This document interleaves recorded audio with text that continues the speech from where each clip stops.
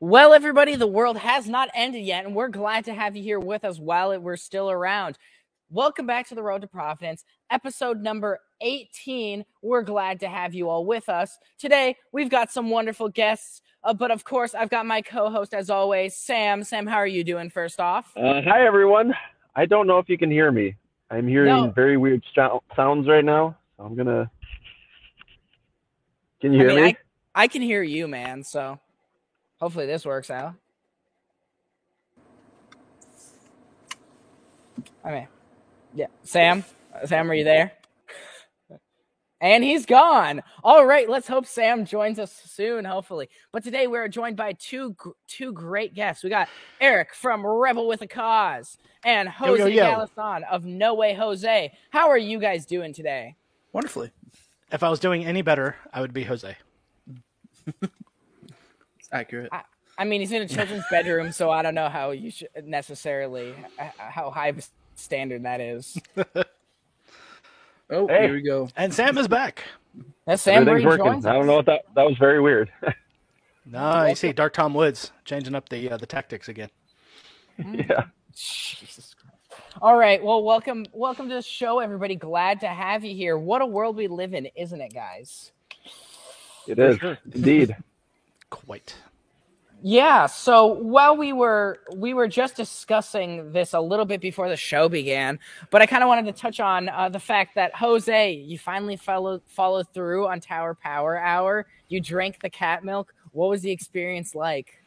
I mean, you can watch the show and find out, but I mean, I guess it kind of burst the bubble. It wasn't that bad, but it wasn't that good. I mean, like, I don't know, it wasn't as bad as I thought it'd be, but it also wasn't really that bad. Like, it's not something I'd throw up from. I could drink a whole cup and I'd just be like, I kind of equated it. It tasted kind of like someone had like 2% milk that had a little bit of soy in it, and they left it sitting out for like a day or two. Like, that's like, and then you drank it and you're like, well, this milk tastes kind of weird. You're like, well, I'm thirsty, so screw it. I'll drink it, like, but like there's something off. I've So heard if it I shit gives you out my big guts, I guns. shit out Is my that guts. true? Lord. No. I don't really have that big of guns. No. I drank bird spit one time. So, like the Bird Chinese spit? restaurant. Yeah, so some Chinese restaurant was really good friend with a friend of mine. And anyway, they gave them like a jar of bird spit. Apparently, they climb like mountains and stuff and from these like birds' nests or something, pour like this bird spit in. It's like a Chinese delicacy or something. Oh, all But right. yeah, I drank it. At least that was the story you were given. So who knows That what is it's very actually true. going to be. Oh Lord, have you seen that meme where some guy orders the really spicy sushi and they put spicy, and there's a note that says make his asshole burn. Doesn't Oh, work Lord. on me. I'm a redhead. I enjoy spice. Well, I mean, I guess we got two of us for St. Patrick's Day. Yep. Gary, don't play Jose, that are you Irish or are you just Mexican like your name seems to indicate? shit. Argentinian. Argentinian. My grandpa Oh, spoke German, but Yeah, you there you we gotta go. adapt with the times. No, I don't know. I think there's like either Irish or Scottish in there, but at the same time I also just don't care. I don't know. Like ethnicity It's is kind not of like something that matters to your me. astrological sign. Yeah. It doesn't really matter. Yeah. I don't know. Never something that really mattered. Obviously, I have that one family member that says we have Indian in us. I don't know if it's true. I guess that's good enough to get a college job. I don't know. like what kind of Indian? Do you mean like the American Indian or do you mean like the Indian that has like this little recording button on the forehead? Supposedly, there's a Cherokee in my family. I don't know. That was just some shit my Ah. grandma said in her old age. So I don't feather, know. not dot. Yeah. Yeah. But- Yeah, I don't trust those Indian women. They're always recording. Dude, they'll cuss you out too. Man. I just Googled the bird spit thing because I was curious. And yeah, it is a thing. It is a thing? Wow. It is a thing. Wow. Okay, But so yeah, I'm the racist that did asshole. sound like- Gotcha. Yeah, they apparently the birds make their nests with edible saliva and yeah, weird stuff. So I mean, Edible totally normal saliva. stuff. I love the Chinese. Yeah, I mean they'll ground up deer antlers, and that they say that gives you an erection. So there you go. Yeah. Industrious Probably good. people. Oh Lord. All right. So guys, I think if we want to touch on, like, just to kind of start with the absurdity of the world, I kind of want to touch on this grand video, prayers from Ukraine. I'm sure you guys are very familiar with this. Actually, I haven't seen this yet, so this should be fun. We played on Tower Power, yeah. That's great. I love this video. All right. I'm the proof when I'm in the booth, spitting on the mic. Anti-vax. Putin hates all of them blacks. Putin is a bad racist. Put him in the ground, white or brown. And I'm in Plano town. And you know Plano, you, Texas, of course. I'm a pimp on a blimp. Unless a steak and shrimp. No, you can't stop my shine. I'm number 99. And you know I brand and shine. And you know I do it on the grind. One more time, I'm teaching class. This is your whole class. Zelensky is a VIP. You see this lady in the background just like trying to stop herself from laughing in the process. I'm amazed that they let him go on for so long during this. That's that guy's shtick, though. That he gets onto these things, and this is what he does. I think they have to let him go on too. Like they have a certain amount of time they have to be able to speak. Yeah, there's rules and stuff. Yeah, go for it. I want to see if he can. Like, I want to email him and see if he can come on our city council. That'd be hilarious. He probably would. He's been on Tower Power before. Yeah. He did a live troll there. So. Oh, I watched that. And then who was that? Was that Portland, Oregon? I don't remember. I think the Portland. It was one of those northwestern states. I think. Yeah. It was in Washington. I know that much for sure because I sent that video to my dad and he got a kick out of it. And then he saw him on Elijah Schaefer's show, You Are Here, where his cat was just walking around the studio jumping on people. That's hilarious. That guy's got he's got a thing with his cat. But I guess we all have a thing with our cats. I can sympathize. Okay. Yeah. By the way, that chick is never going to sit in that seat again because all of the upskirt shots right there.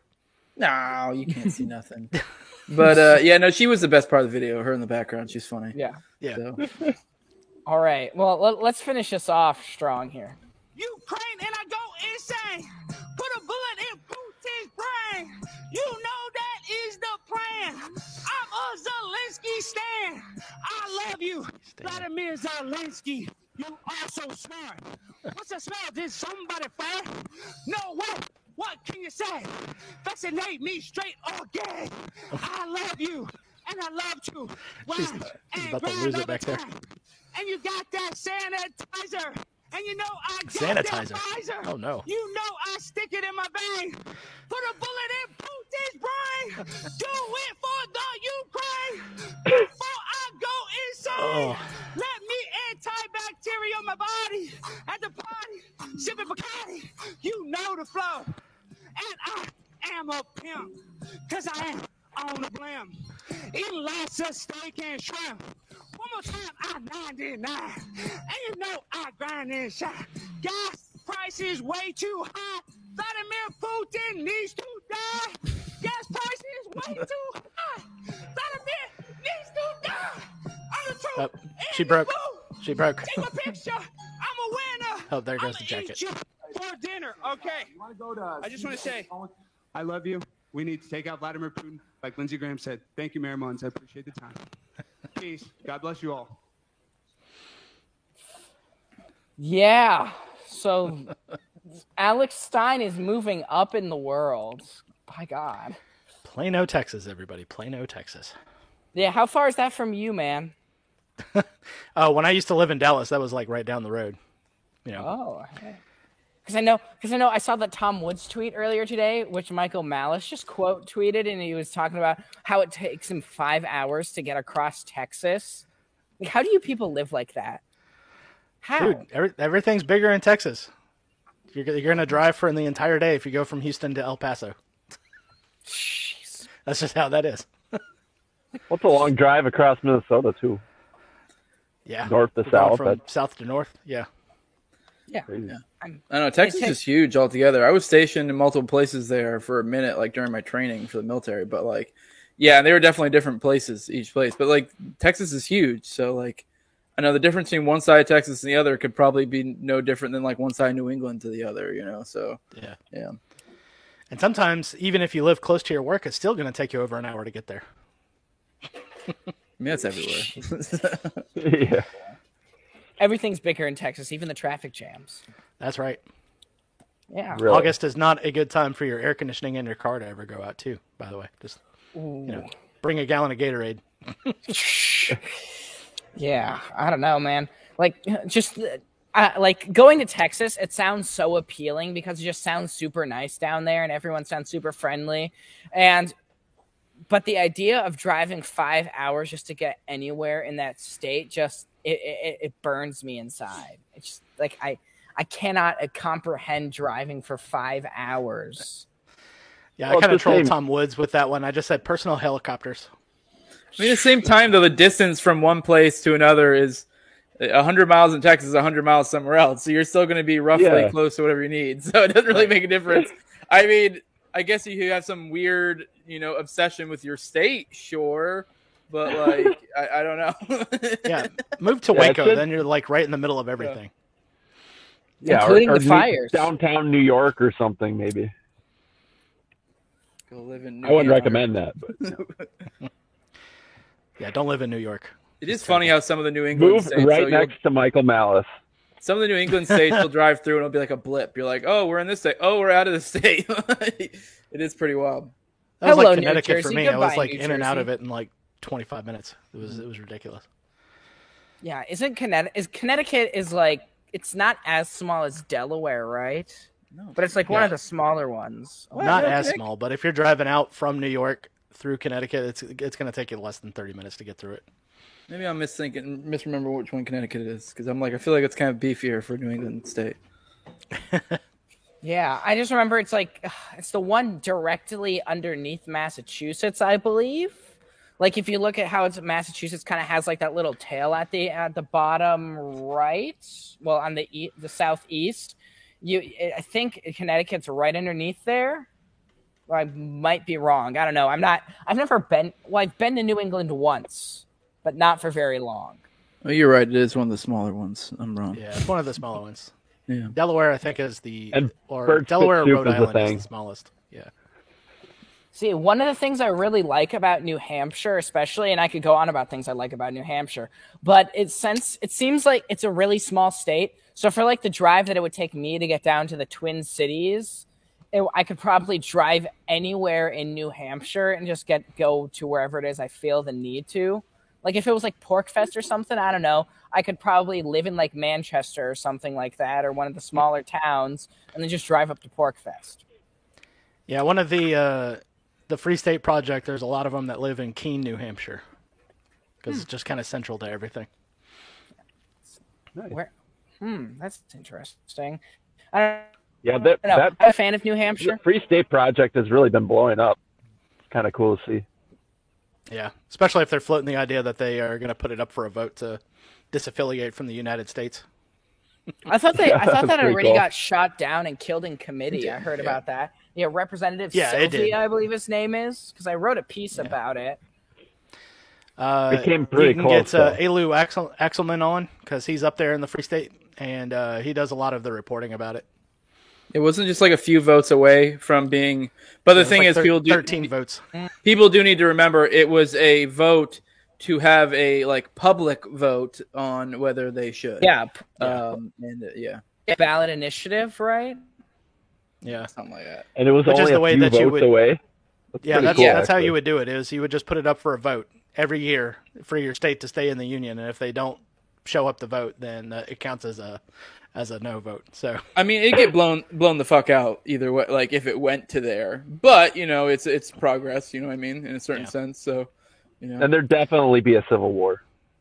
oh, of course, I all don't the time. know. It really depends on it really depends on how it goes about. This is why I like to talk a lot about like soft secession. I think like if states just start kind of sort of behaving and don't, there's not any really real need to do everything super formal. Like for example, when it comes to like the marijuana stuffs, a lot of the states are just like, man, we're not doing that. And they're like, well, we're the federal government and we have purview over that. And you're like, okay, we're not doing it. So like, it wasn't even they ever were like formally like, I mean, I guess they sort of did, but it wasn't, I don't know. Like say with like Florida and New Hampshire, if they just start behaving like they're their own separate thing, they don't ever really need to do a formalized like, hereby declare we are no longer part of the United States, blah blah blah blah. Yeah. You know, so Yeah, as long as you get They good do have a sheriffs that few are issues with like gonna start credit cards arresting and stuff FBI like that. I agents. think, but yeah, that's what you need. outside of that, Yo, just hear me out. We start doing citizens arrest of FBI agents. They kick down your door, you cuff them.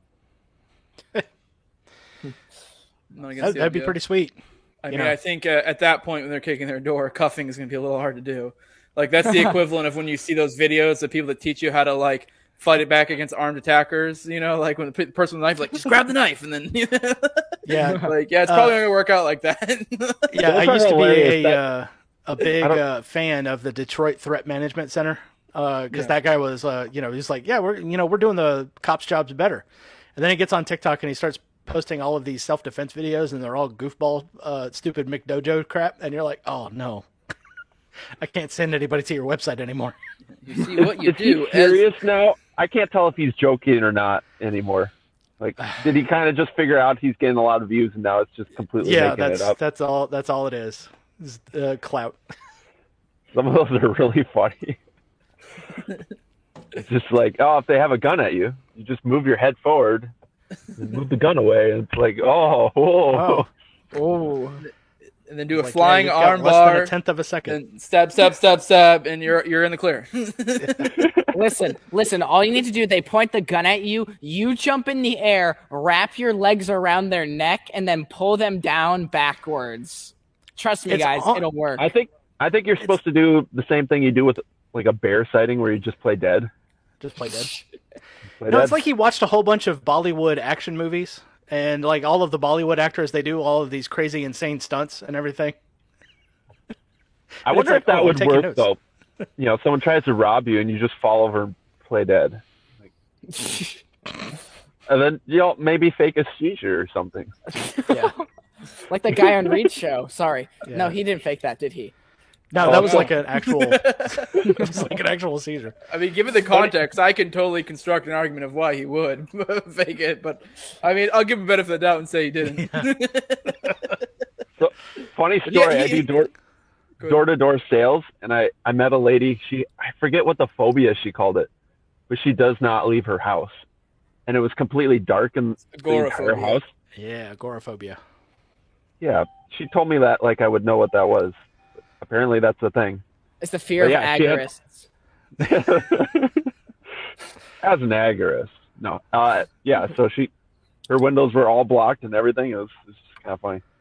But also. Oh, we get to see that on Twitter every day because 9 times out of 10, if I see some stupid shit take, I go look at their bio and it's just lists their mental illnesses, and I'm like, oh, okay, you're just a crazy person. Oh, Fantastic. okay, wow. Neurodivergent. If you're ever using that word to me in a sentence and you're being serious about it, I'm going to laugh at you. Yeah. Just about the only sentence I'll accept it is, accept that in, is that the word neurodivergent is retarded. Thank you very much. Have a nice day. But Twitter is simultaneously the greatest thing ever and also the worst thing ever at the same time because there's just so much cancer in it. But then you can find just these little chunks of gold on that website when people just act in the stupidest way possible. I don't know how to feel about it. And I spend too much time on Twitter now. It's the best I don't thing ever and spend the worst enough thing time ever. on Twitter. I don't tweet at all. That's the correct answer. Yeah. Oh, Lord. There How are many there's- people visit you a day, David? I always hear your doorbell going off.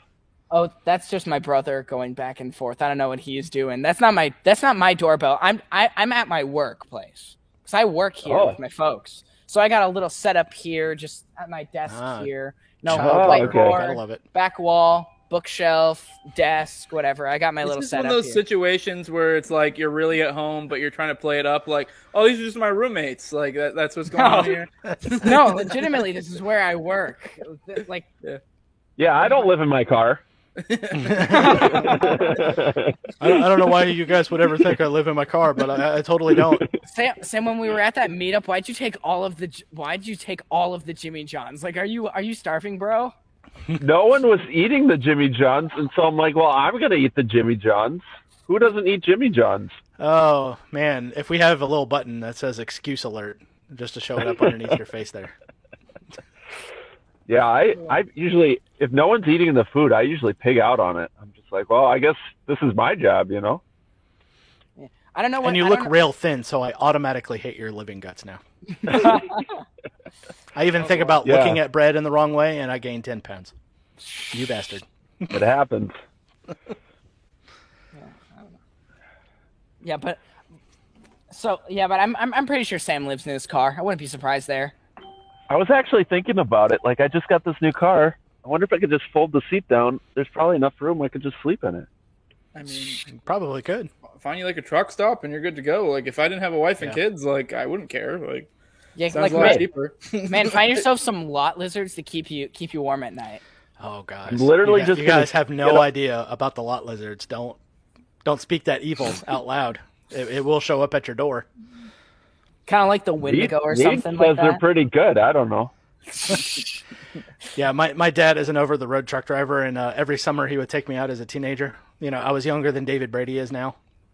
And you get the fat lady that comes up and starts knocking on your door. You want me to give you one, baby? One what? Syphilis? Gonorrhea? What are we talking about here? Oh Lord, that finally explains that explains a lot about Tower Power Hour. Is that how you got?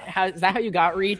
Did you just go like knock up on his window one night when he just parked at a truck stop and be like, They lot lizard him. "Come and join me"? No, we actually got him in the early days when he was very like. I mean, don't get me wrong, he's still like kind of is sort of like the Liberty Uni stuff, but like he was really pushing it. And this is when he first kind of came to the scene, and Dave kind of like sort of introduced him to the scene. And a lot of us, especially Tower guys, were kind of like, "Look at this fucking faggot," and like, and then we talked to him, and we kind of like, "Okay, I can kind of see what you're getting at a little bit." Like yeah, you're saying unity, but it's like you can also like there is like a little bit of a not unity with everybody type stuff. It's unity that with people who will unify type deal. If you won't, then fuck you. And you know, and we kind of like started getting along with him more, and we realized that he was a little bit more based than we thought he was. So Plus, he's an excellent person to hang out with, especially when people are weird and nervous about coming up to meet him. It's the greatest thing ever. Yeah. Yeah, but like when he was on Kennedy, like he straight up looked like a homosexual. Oh, that was not his best hair. Yeah, going on. like on the that. comb over, and like it looked like he should have an earring in his ear. Like it just looked like he should just have one in just this ear while he was on the show. And then Kennedy's just trying to make these jokes about like truckers. And then like I don't remember what it is, and like she said that she knew one term he used because of a movie, and he's like, yeah, like sorry Kennedy, that wasn't funny in the slightest. yeah, he did good. And I will say, I'm saying my boy, he didn't look like a homosexual. He just looked like a country boy that's not used to dressing up and then has to dress up, and it's like, well fuck, what do I do? Like, I'll put some water in the hair. And Pull the comb Ricky it. Bobby. Yeah, it's like Yeah, I also, if a don't know country what to boy do with be- my hands. But also, if a country boy became gay, that's what he would look like too. Just kidding. Only if he sounds like Mr. Slave from South Park. Oh, Jesus Christ. So, is the unity movement kind of dead, or I don't know. It depends on how you look at it, really. I guess. Like, I mean, the push for it probably is? But I mean, Yeah. well, it's kind of the same thing. It depends on your perspective. Like, I'm not a Libertarian Party guy. I'm sure we've all talked about this before. But to put it in as an perspective, like, agorist. yeah, as an agorist, but to put it in perspective of like the Libertarian Party, like the Mises Caucus guys will like say it's a takeover, but then they'll like on the other breath be like, but we'll unify with whoever. Those seem like opposing concepts, but they're kind of not, because if you really think about it, it's kind of like, if anything, one of my criticisms is they don't really lean on the takeover enough. They should be, if anything, more Oh exclusive. yeah, they should. Yeah, like no we- holds barred should be Yeah. just kicking people out of the damn party. as Like I know quickly we as had that possible. they had that thing with that Rod Strap guy that they were going to have for vice chair, and I get it. It's an inconsequential position, but it's like you're already kind of like opening the door a little bit, and not a good look. So if anything, I think they probably are giving too much. But you could still be like, from their perspective, it's like, okay, here are our basic values, and if you want to unify with that, we would love it. I mean, like you guys can, but if not. Yeah, fuck you. Like I don't like so like that is unity in a way, but it's like unity with some with a little bit of a caveat, you know. Like so, It's true. Join us or die in this party. That's essentially Yes. what it feels like. Yeah, I think even Michael Heiss was the one to say, it was like, look, we're going to do this, this, and this, and if you don't like it, this isn't going to be the party for you. Yeah. Kind of put it on them. It was like, if you're going to stick around, you need to be on board. Otherwise, get out. Go somewhere else. Yes. Yeah, So, and then I will say on like the flip side, Minnesota, like we literally, fingers crossed, but we just all work together. We don't give a shit which caucus or where you're from or whatnot. It's pretty. I mean, as long as you agree with like the basic tenets of libertarianism, we're pretty cool with each other. And I've even talked to people who aren't in the Mises Caucus and about why they're not in the Mises Caucus. It's like, okay, like yeah. we can unify. It's not really a big deal in Minnesota. Now, if you're talking like Delaware or New Hampshire, it's like people are freaking nuts on the other side, So Yeah, if I'm gonna put on my party hat and say what you should do if you're a party guy, I think that's fine, like at that level. But now when you get to a point where you're like appointing people in positions of like actually, being some sort of face of the party, if you're someone who has stances like, oh yeah, we're all for friggin', I don't know, gun control or enforce the current or whatever, like then it'd be like, what? No, like sure, you can go back at the lower level and do whatever and kind of just be this guy who kind of, I don't know, knocks on doors or whatever the hell. But if you're like supposed to be some sort of like, chair of a state party or some sort of like the treasurer of the national or whatever, it's like if you're some sort of face that's like people directly identify, I mean, sure, that definitely shouldn't be a thing. I mean, I don't know. Ralph Strepp is a no-go for me. I don't think he's even gotten the Mises endorsement, but they were kind of toying with it, and I was I can't. Well, I think what they were kind of planning on doing is my read on it. I might be a little wrong because we're a little bit time removed from the situation. It seemed like they were either going to endorse him or not endorse him, but not endorse anyone, like not run anyone like Mises Caucus, which de facto is basically endorsing. So it's like no, you're letting this guy have it. There's no reason why you like, especially with the case of somebody like Josh Smith, like you literally have a guy that is your dude who's like, I'll do this. And I get it. There are probably arguments why maybe Josh isn't perfect in some ways and like, being a busy guy, whatever arguments you want to give. Sure, there's some credence to that, but it's still better than essentially a subversive element within your group. So like, I mean, someone who has the right ideas is better than someone who's going to be a face of the party who has the wrong ideas. So I was hanging out with the chair of the Minnesota party after like a campaign thing for Nate Atkins. He ran for mayor. Back there on the poster board there, I point him out sometimes because I got one of his brochures. But we were hanging out after going around waving signs, handing out papers and stuff. And the way he kind of looks at it is that it's essentially the Mises Caucus is fighting over a big pile of dog shit, and he doesn't care what happens to it. Because Minnesota hates National. In fact, Minnesota censured National for kicking out Karen Ann Harlows right after they booted her. As they should. I will say, though, anytime someone says somebody's censored, I immediately just go, in my head, I don't care. Because censoring means nothing. It's just bureaucratic waste of time. That's all it is. Or censure. Yeah. It's literally means nothing. It's just it was a vote of no confidence, which is way more cool. But that's the great thing about the Minnesota chair is he hates National, so he doesn't do anything with National, and I think that's kind of why we're pretty chill in Minnesota because we don't give a shit about National. Minnesota's pretty great, but I do want to ask you, Jose. You're an agorist. You're all for take non-political means to become free and all that stuff. I don't know. I'm not a big into agorism. I checked in to kind of troll you and Caleb when you read through Konkin's books. But why not New Hampshire? Why not New Hampshire? Like, what do you mean by why not New Hampshire? Like in a political sense, or like the free state project? Like it's like in the like if New Hampshire is pretty much objectively the freest state, why not go to New Hampshire? Why Florida? Wait, why do I live in Florida? Is that the question essentially? Yeah. Yes. I mean, I live in Florida because this is where I happen to be.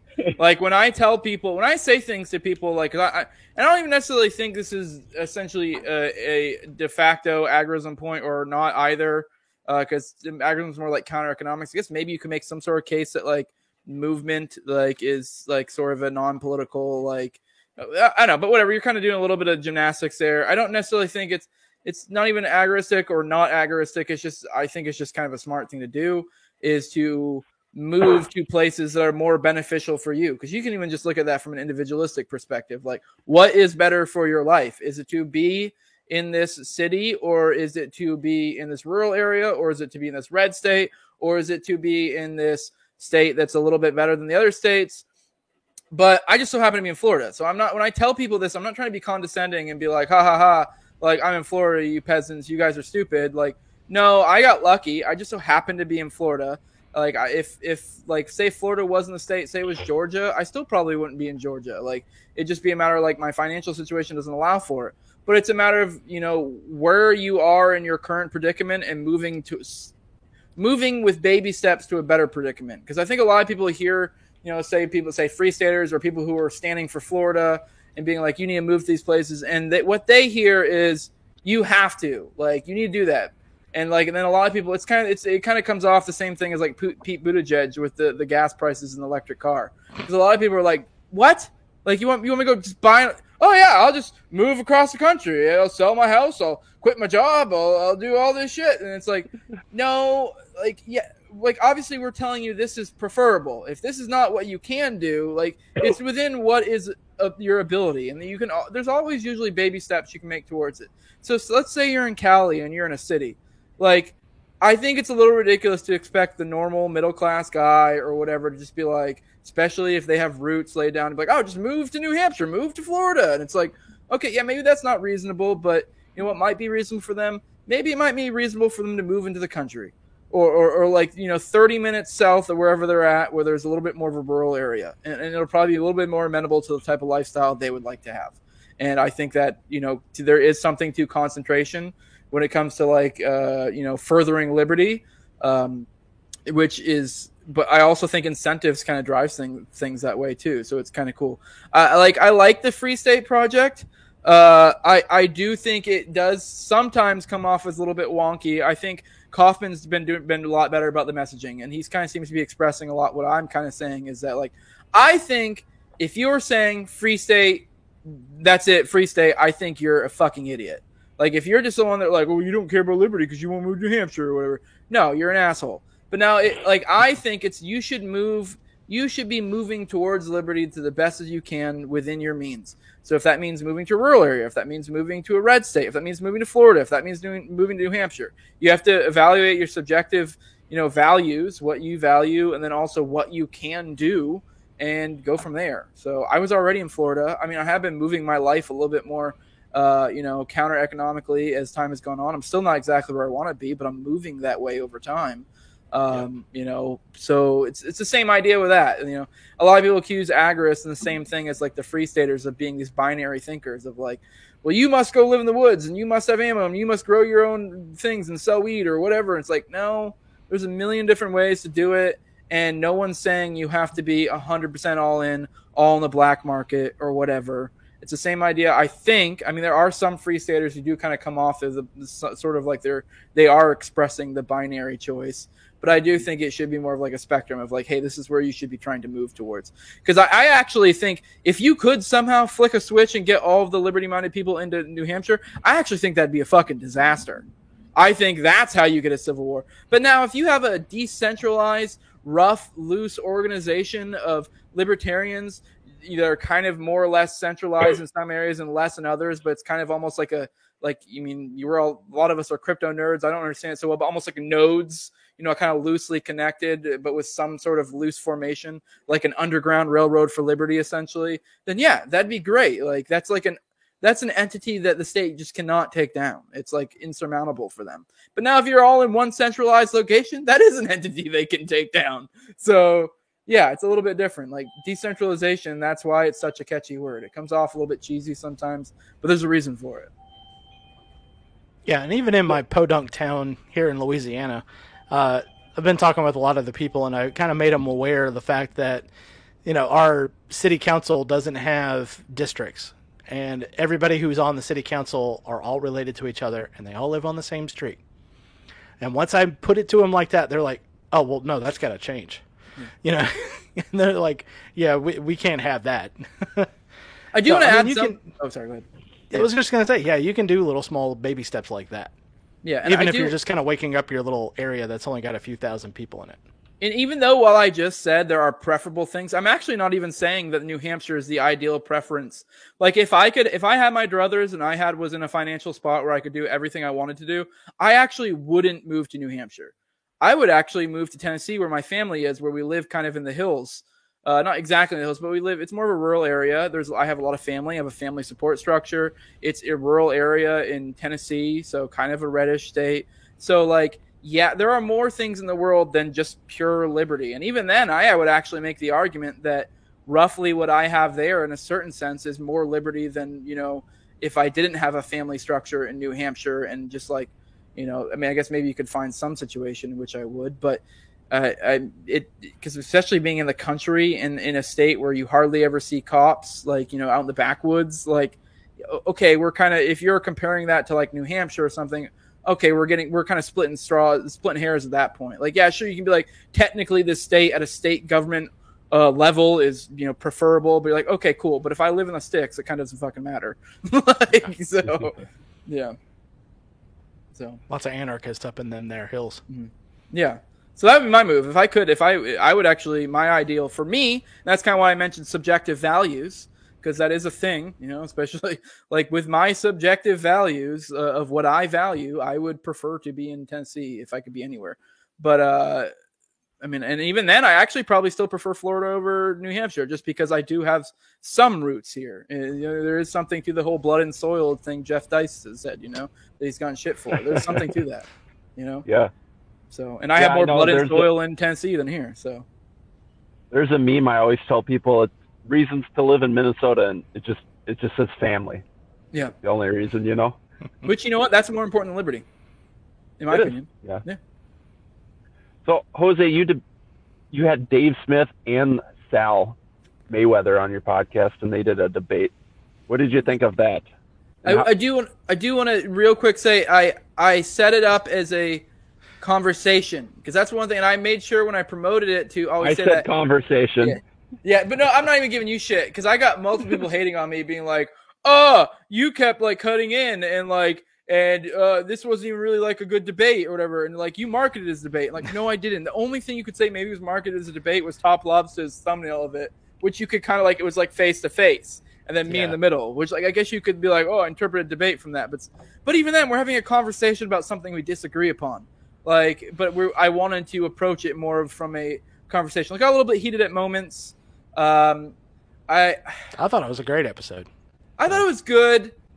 I love Sal, but this is kind of my point. I've even brought up to him that like some of his argumentation isn't the best route to go, and he's kind of says, well, maybe I'm a little more diplomatic. I think me and him are a little bit different in our like how we come at it. He tries to make the moral argument for agorism, and like, unless you're like morality is insanely intertwined with consequentialism somehow, I cannot even wrap my head around the moral argument, which I was actually trying to give him the chance to explain that. I still just can't wrap my head around it.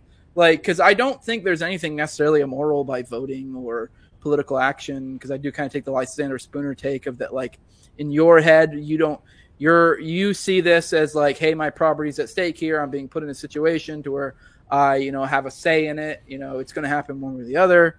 I just, as an agorist, I would make the point that, like, generally speaking, most times those don't actually end up working out to your favor, even if you do vote one way or the other. Like, it's like you're just in the long run just going to make it worse by like, kind of feeding into that whole situation.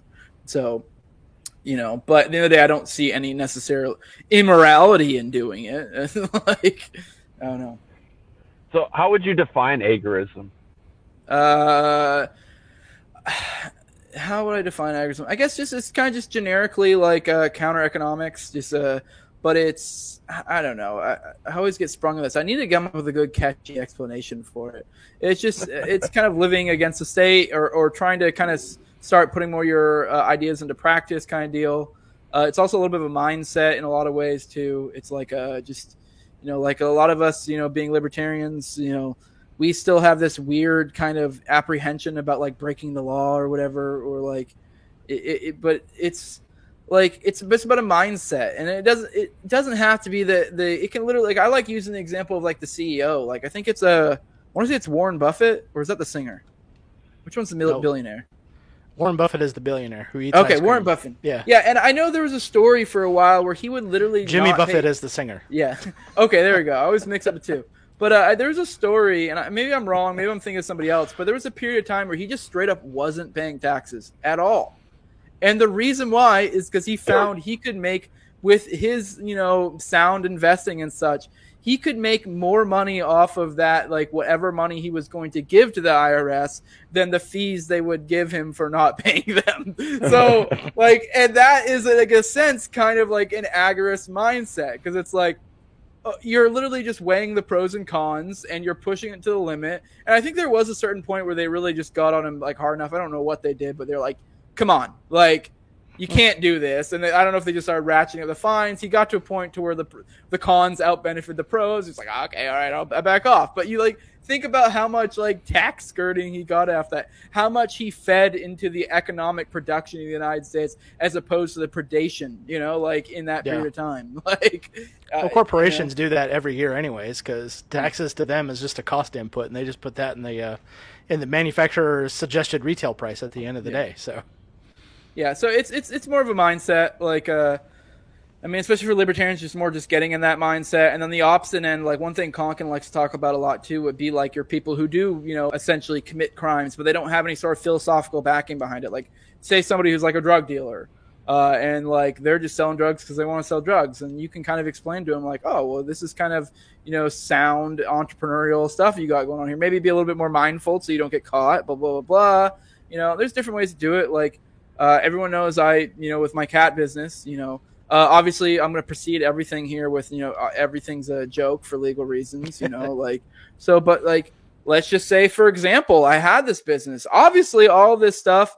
I give people cats and they give me a gift in return. Sometimes it's cash, and it being a gift, it's non-taxable, but you know what I mean? Like stuff like that. I mean, you gotta be smart too. Cause like, especially with stuff like Venmo and stuff like that, if it's over a certain amount, they will like pull taxes of it. So, you just do what you can, and you figure ways to kind of dip and dodge around the state. And, it's just more of a mindset thing.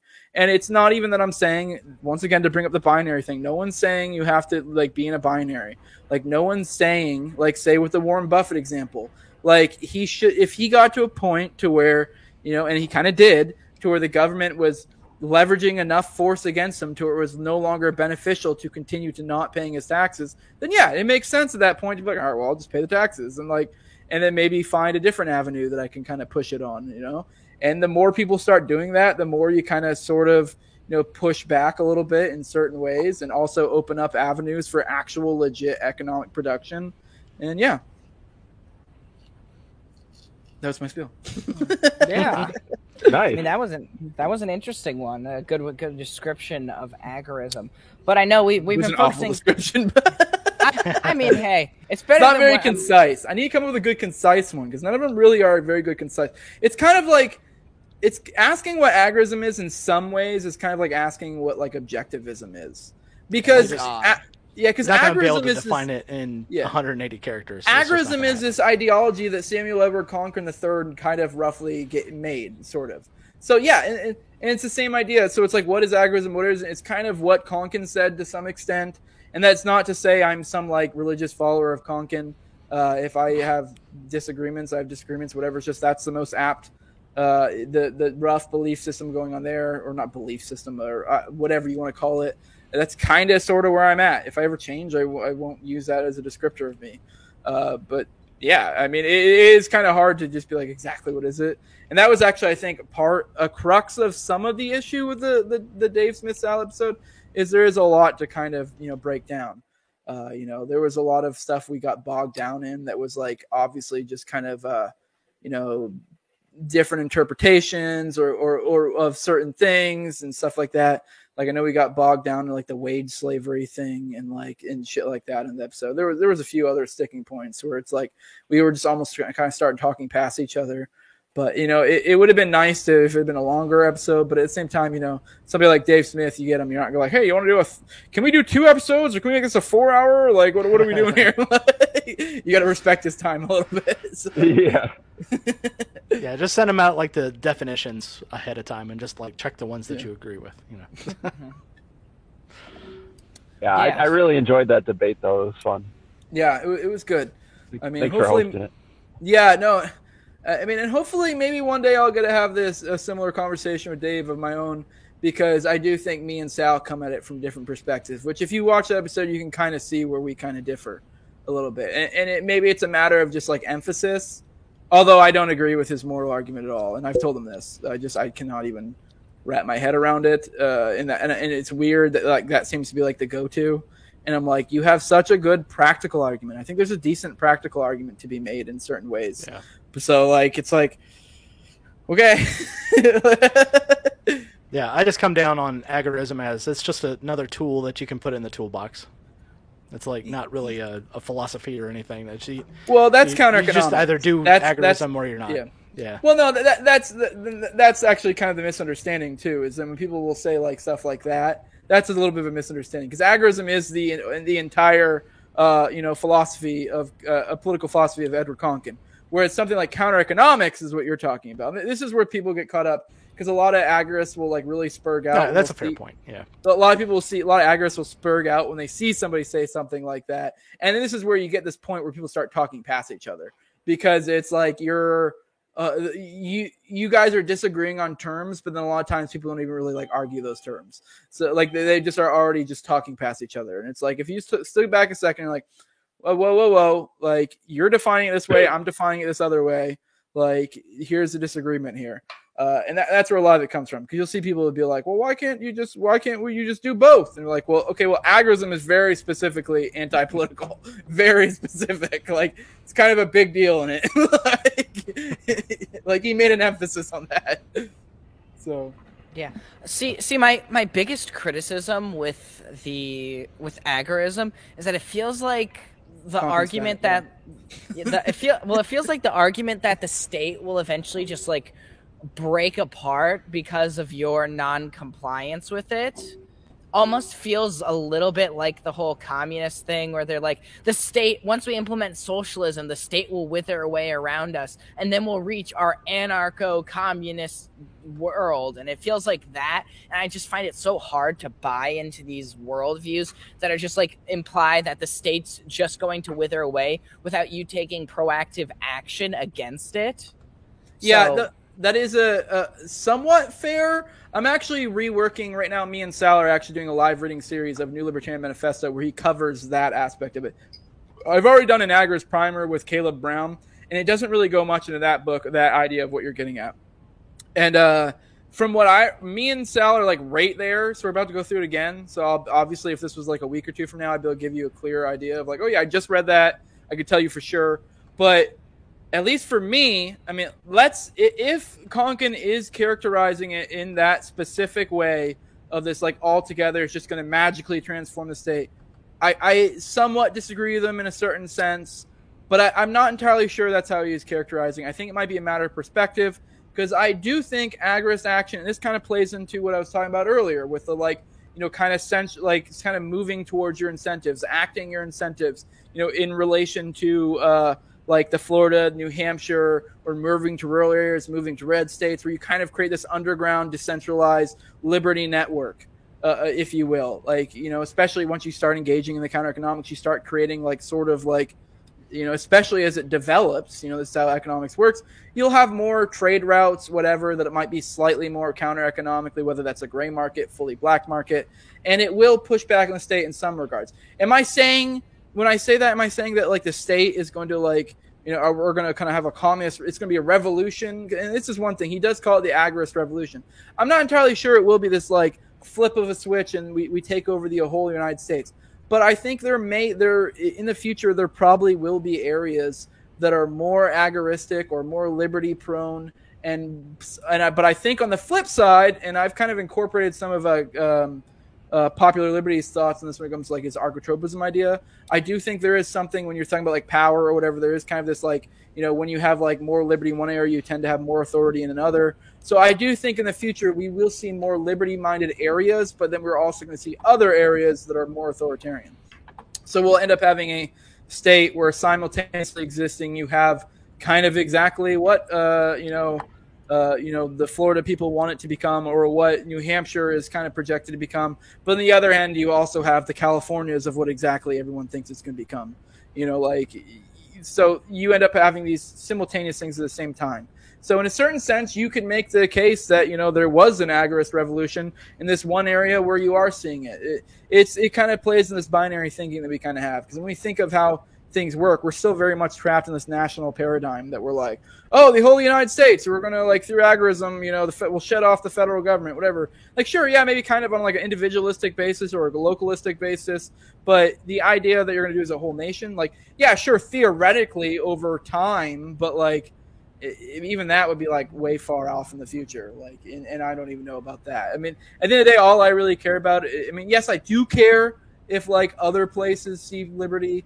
At the same time, like, it gets to a point to where, say if California goes full on commie and Florida and New Hampshire kind of go where people sort of expect them to go, at a certain point, it's kind of a little bit on you if you're still like, I love this place over here in California. It's like, I get it. It gets harder and harder to get out. But, at a certain point, it's kind of like, okay, like, it's pretty obvious what's going on here. Like, I mean, yeah, it sucks. You didn't move. I feel for you. But, like, I don't know. That is preferable. And I see things like agorism as being something that kind of drives things that way. So that was a little long-winded. If you just think of the state as a cancer, and if you don't pay taxes, does that mean you're going to cure the cancer? But you can like minimize it, and like you can't tell me it doesn't do anything to do counter economics and stuff like that. And more people that do that, the better life is going to get for people all around. Yeah, I mean, really, at the end of the day, it'd be great if everyone just all of a sudden at once did that, and maybe with technology growing and cryptocurrencies, maybe something like that's in the future. Who knows? But like every little thing you can do, just do it. Yeah, and the more people that start behaving in this entrepreneurial manner, the more it opens up other economic options for others. Like the common example used is things like crypto, things like people will even use the example, and a lot of people will get like mad about this one, but like stuff like what's the one that took over the taxi one? Uber and Lyft and shit. And I get it. Those aren't perfectly in the black market. They do have some governmental controls, whatever, that have seeped their ways in. They're very much gray market though. They busted up a lot of the taxi cartels. So it's still preferable to that system. And so once you start having people more operating in these areas, it kind of starts having people behave their incentives. And that's kind of, in a lot of ways, the beauty of actually utilizing our principles and incorporating them to the economic market. Because it's like, you don't necessarily, say with the example of crypto. Yes, there are people who very much get into the economic theory or the political philosophy of how this could be useful. But a lot of people are just like, hey, number go up? Well, that's cool. Like, I can make money off this. Or, say some of the Uber Lyft example, like, this is cheaper and more convenient than the taxi. Yeah, why wouldn't I do it? This is a no-brainer. And it kind of moves things that way. And the more people interact with it, and it very much is I feel like in a lot of ways, agorism is very much a like, go fucking do shit type ideology. And I think, and like, I don't want to dog on people in the political arena too much, but if you're going to do it, at least make sure you're prioritizing your personal situation over everything. The only time you really should be playing these political games is if you're in a point to where you're like, this is somehow like advent. Like, I don't know, you have so much free time in your hands. You don't have you can't better yourself or whatever. I mean, I guess if you get some sort of supreme value out of the interactions in it, sure. But even then, I would make the argument, I go to LP shit. I just don't do any of the other stuff. I just hang out. So like, you can do that. You don't have to do the other shit. So no one says you have to go knock on doors or whatever. Like, if you're some broke 23-year-old and you're knocking on doors because you think it's that important, what's probably a little bit more important? Your own well-being, and maybe you should start interacting with the market. So, I maybe that makes me an asshole, but it's a little bit true. That's not to say I'm like rich in a perfect economic situation, but I'm also not knocking on doors. So, like, yeah. mean, yeah, I understand that. I don't know.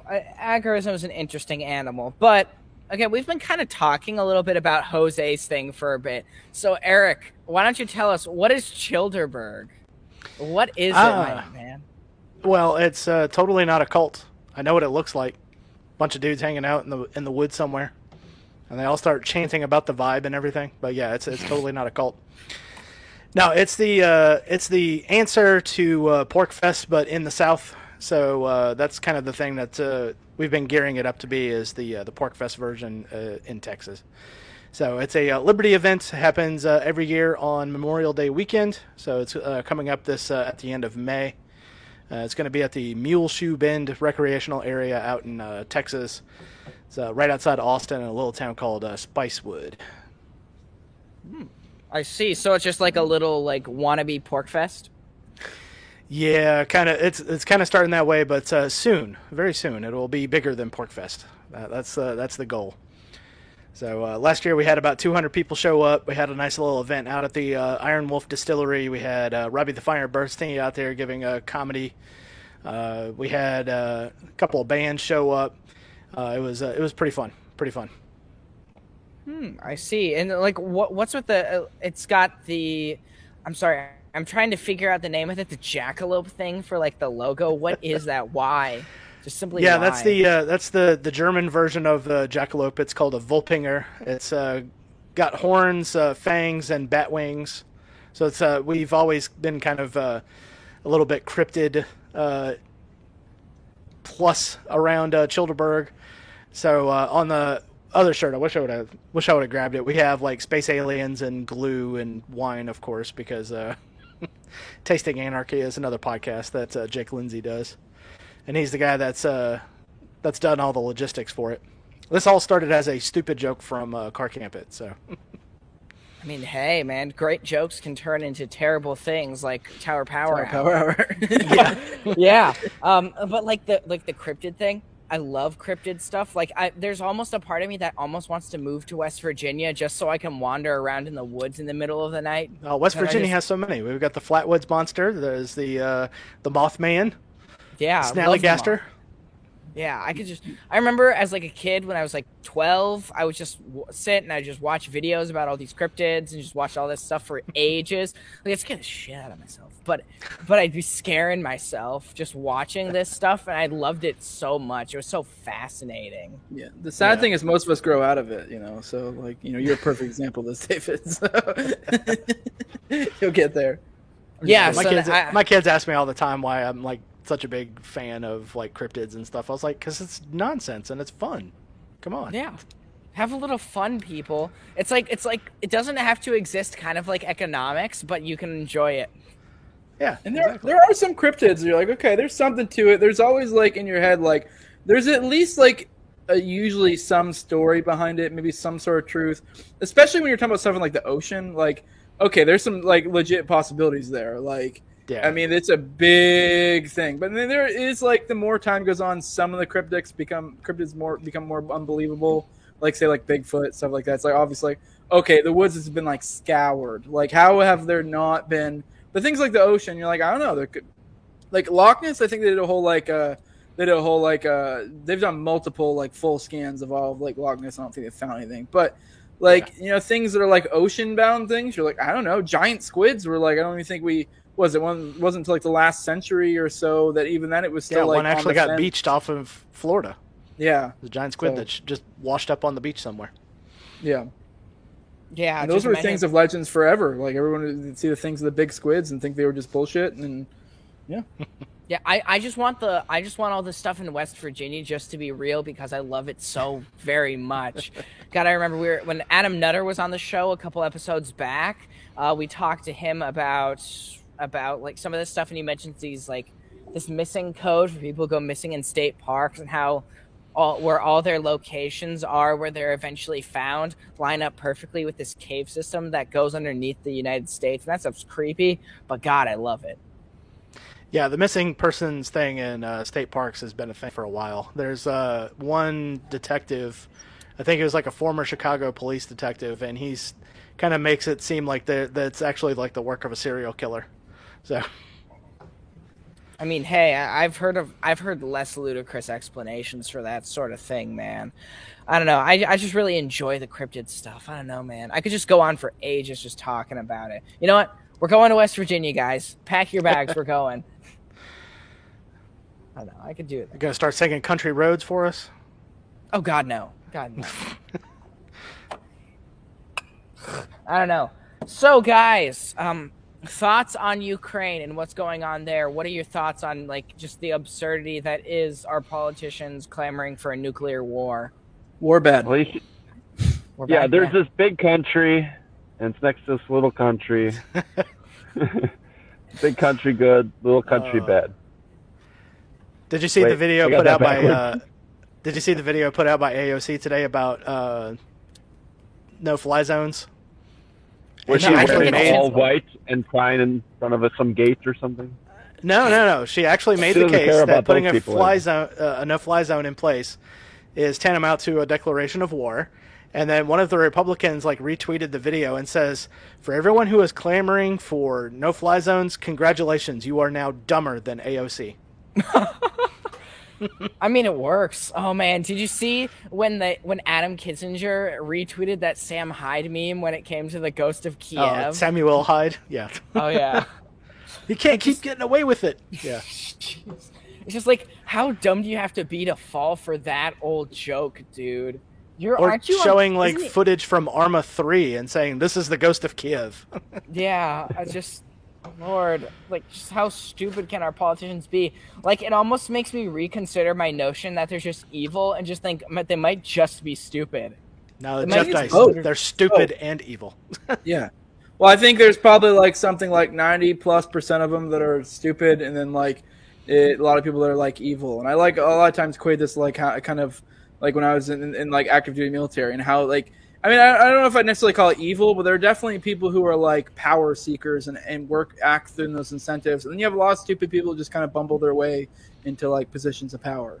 So and then what typically happens is the shittier ones are the ones who do all the dumb shit, the hoops you got to jump through to get like higher amounts of power, and they end up being the ones running the show. So, and then you end up with, you know, kind of a middle class of people who kind of suck, and then the elites are the ones who like, or are stupid, and then you end up with like the elites that are just kind of like, I mean, they're still not impressive people, but they're like at least people that acted their incentives, and those incentives are kind of what are apt to have shitty people. So, like, yeah. Yeah.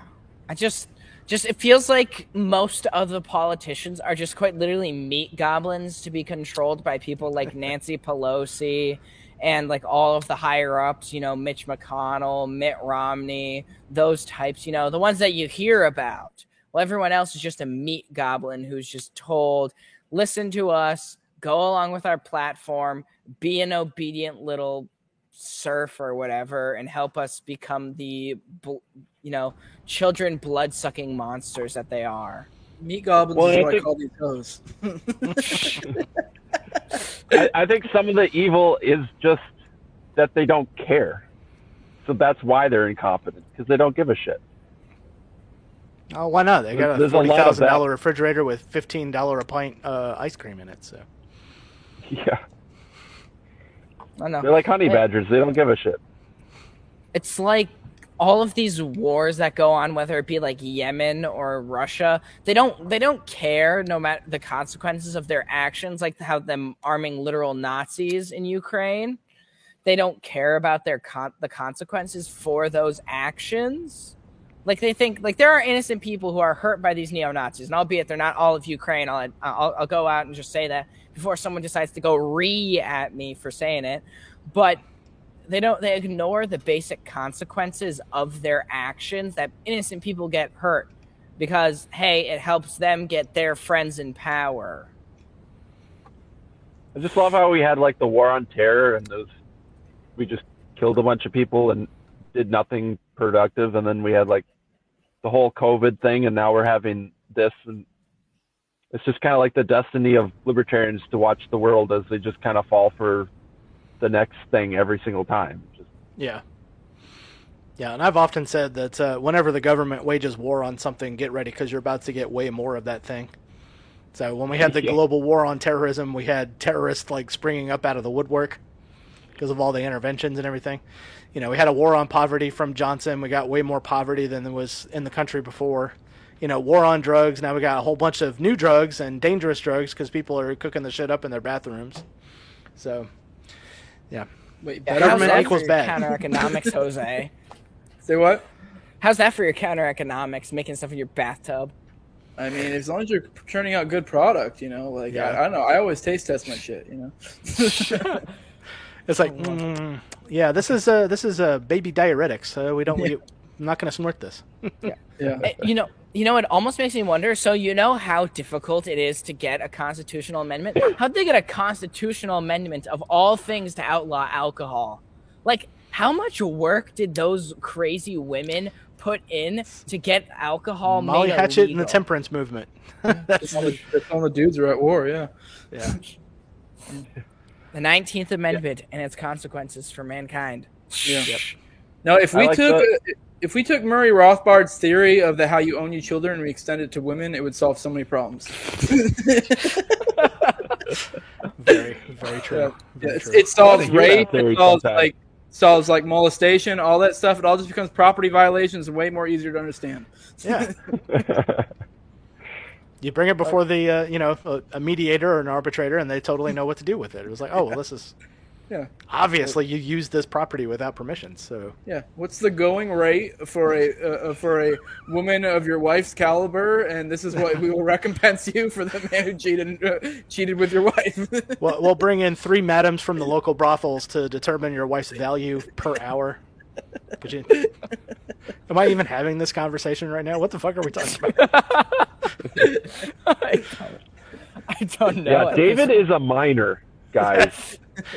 We're libertarians though. We're all okay with child labor and Okay. working in the mines. Yeah. You know, the coal mines, right? It's an implicit Did you- consent because I'm on the show. He asked me Yeah, to be I did- here. So Yeah. Have Yeah, you seen? Did you Thaddeus see that also one? wouldn't care.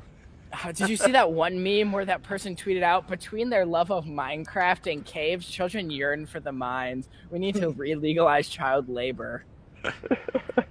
I mean, yes, but also at the same time, no. I don't know.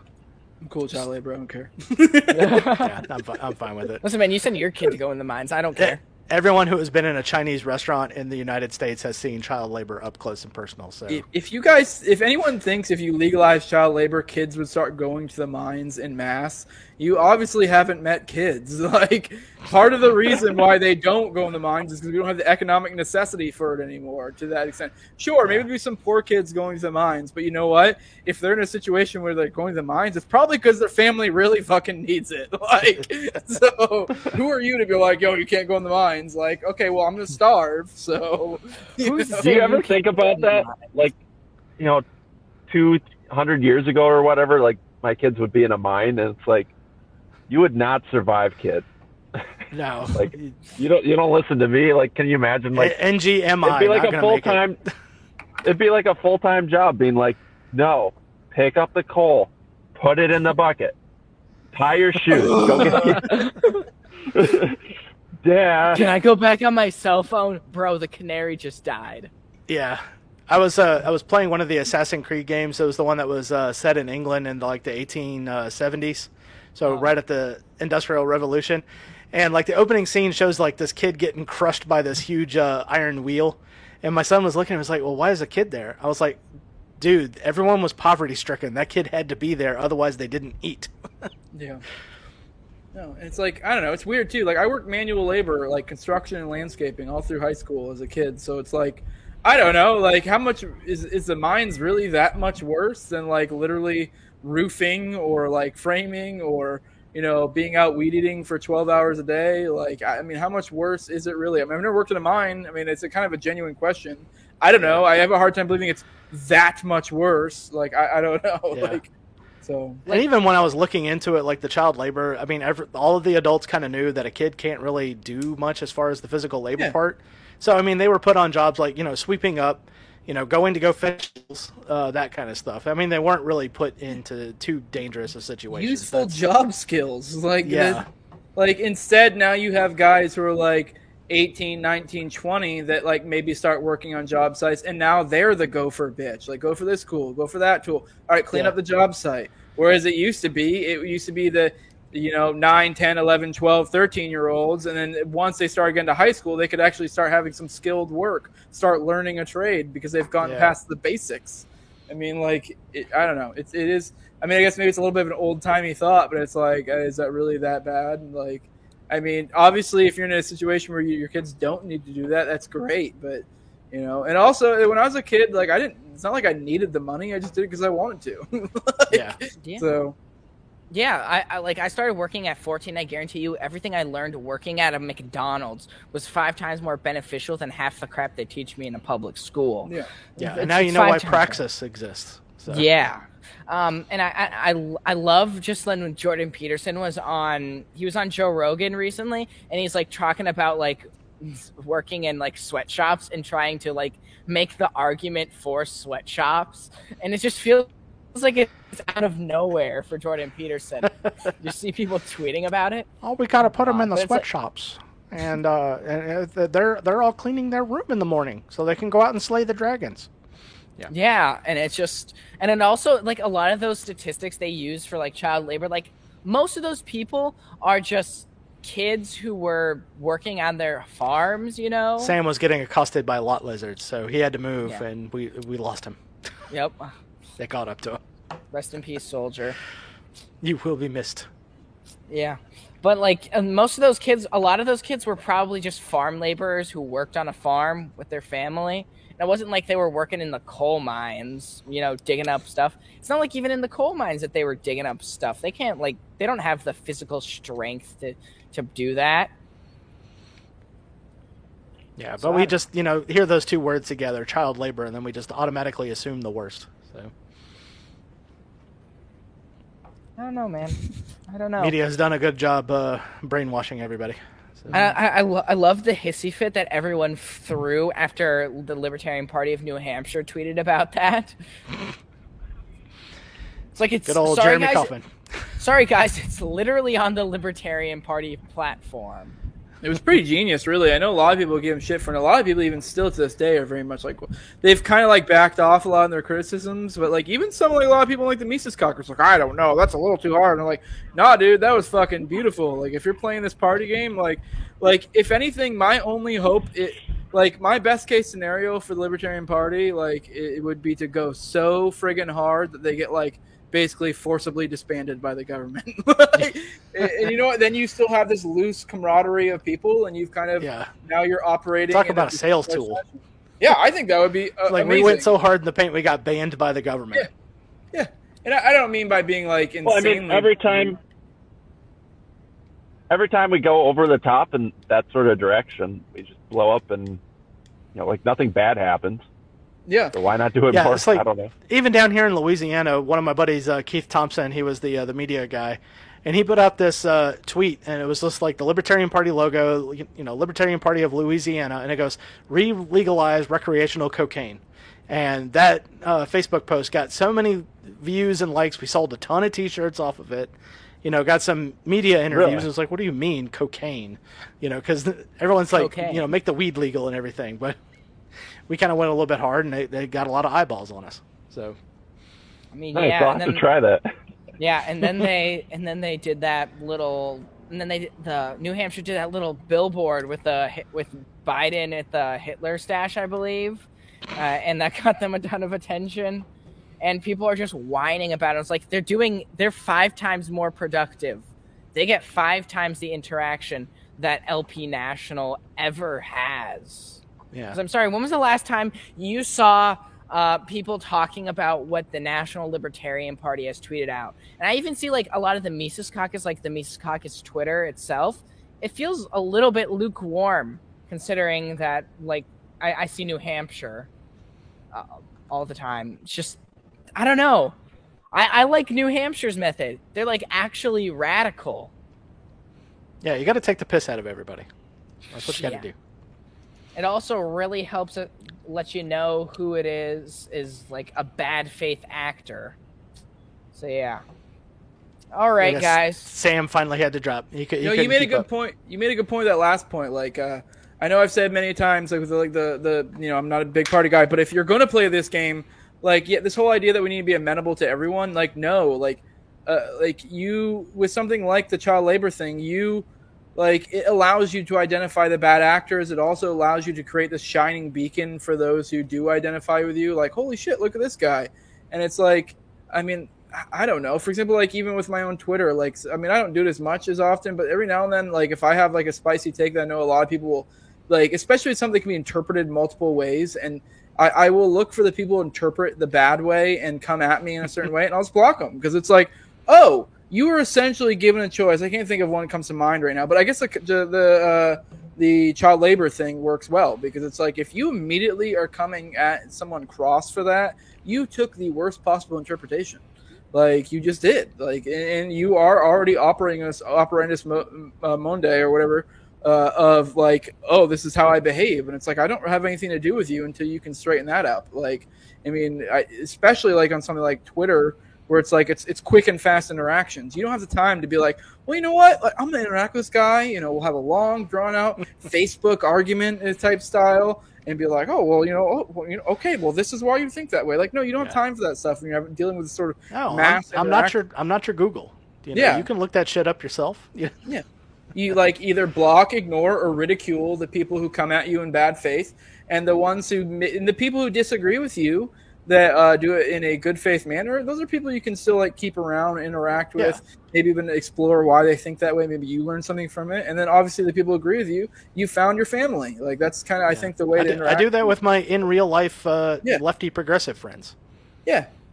But no, for real too. If there are people in real life that are like always interacting with you in a bad faith way, why would you continue to interact with them? Like, why? Why are you so stuck on winning over this one person, and you could be redirecting your time to finding other people? You know what I mean? Like at certain points, like it's just a matter of maximizing your time, and also it's kind of having respect for yourself. Like, why would you want to surround yourself with people like that? Yeah, you don't owe anybody your time.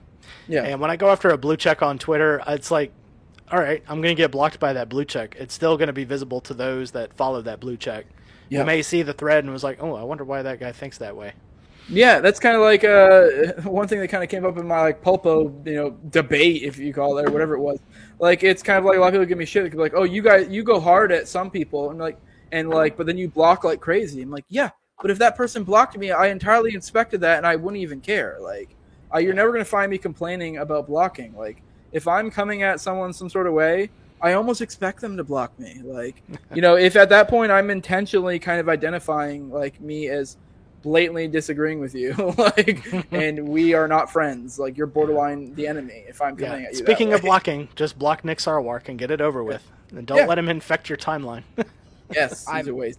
I got blocked by him. That was the goal, man. I just wanted to get blocked by him. That's an achievement. I think I had blocked him long before he had a chance to block me. So, yeah, man, I'll take it. I will take the Nick Sarwark block, and I ratioed him in the process. So it works, man. It works. Now my next target is Brianna Coyle. Just block it and move on. She blocked me a long time ago.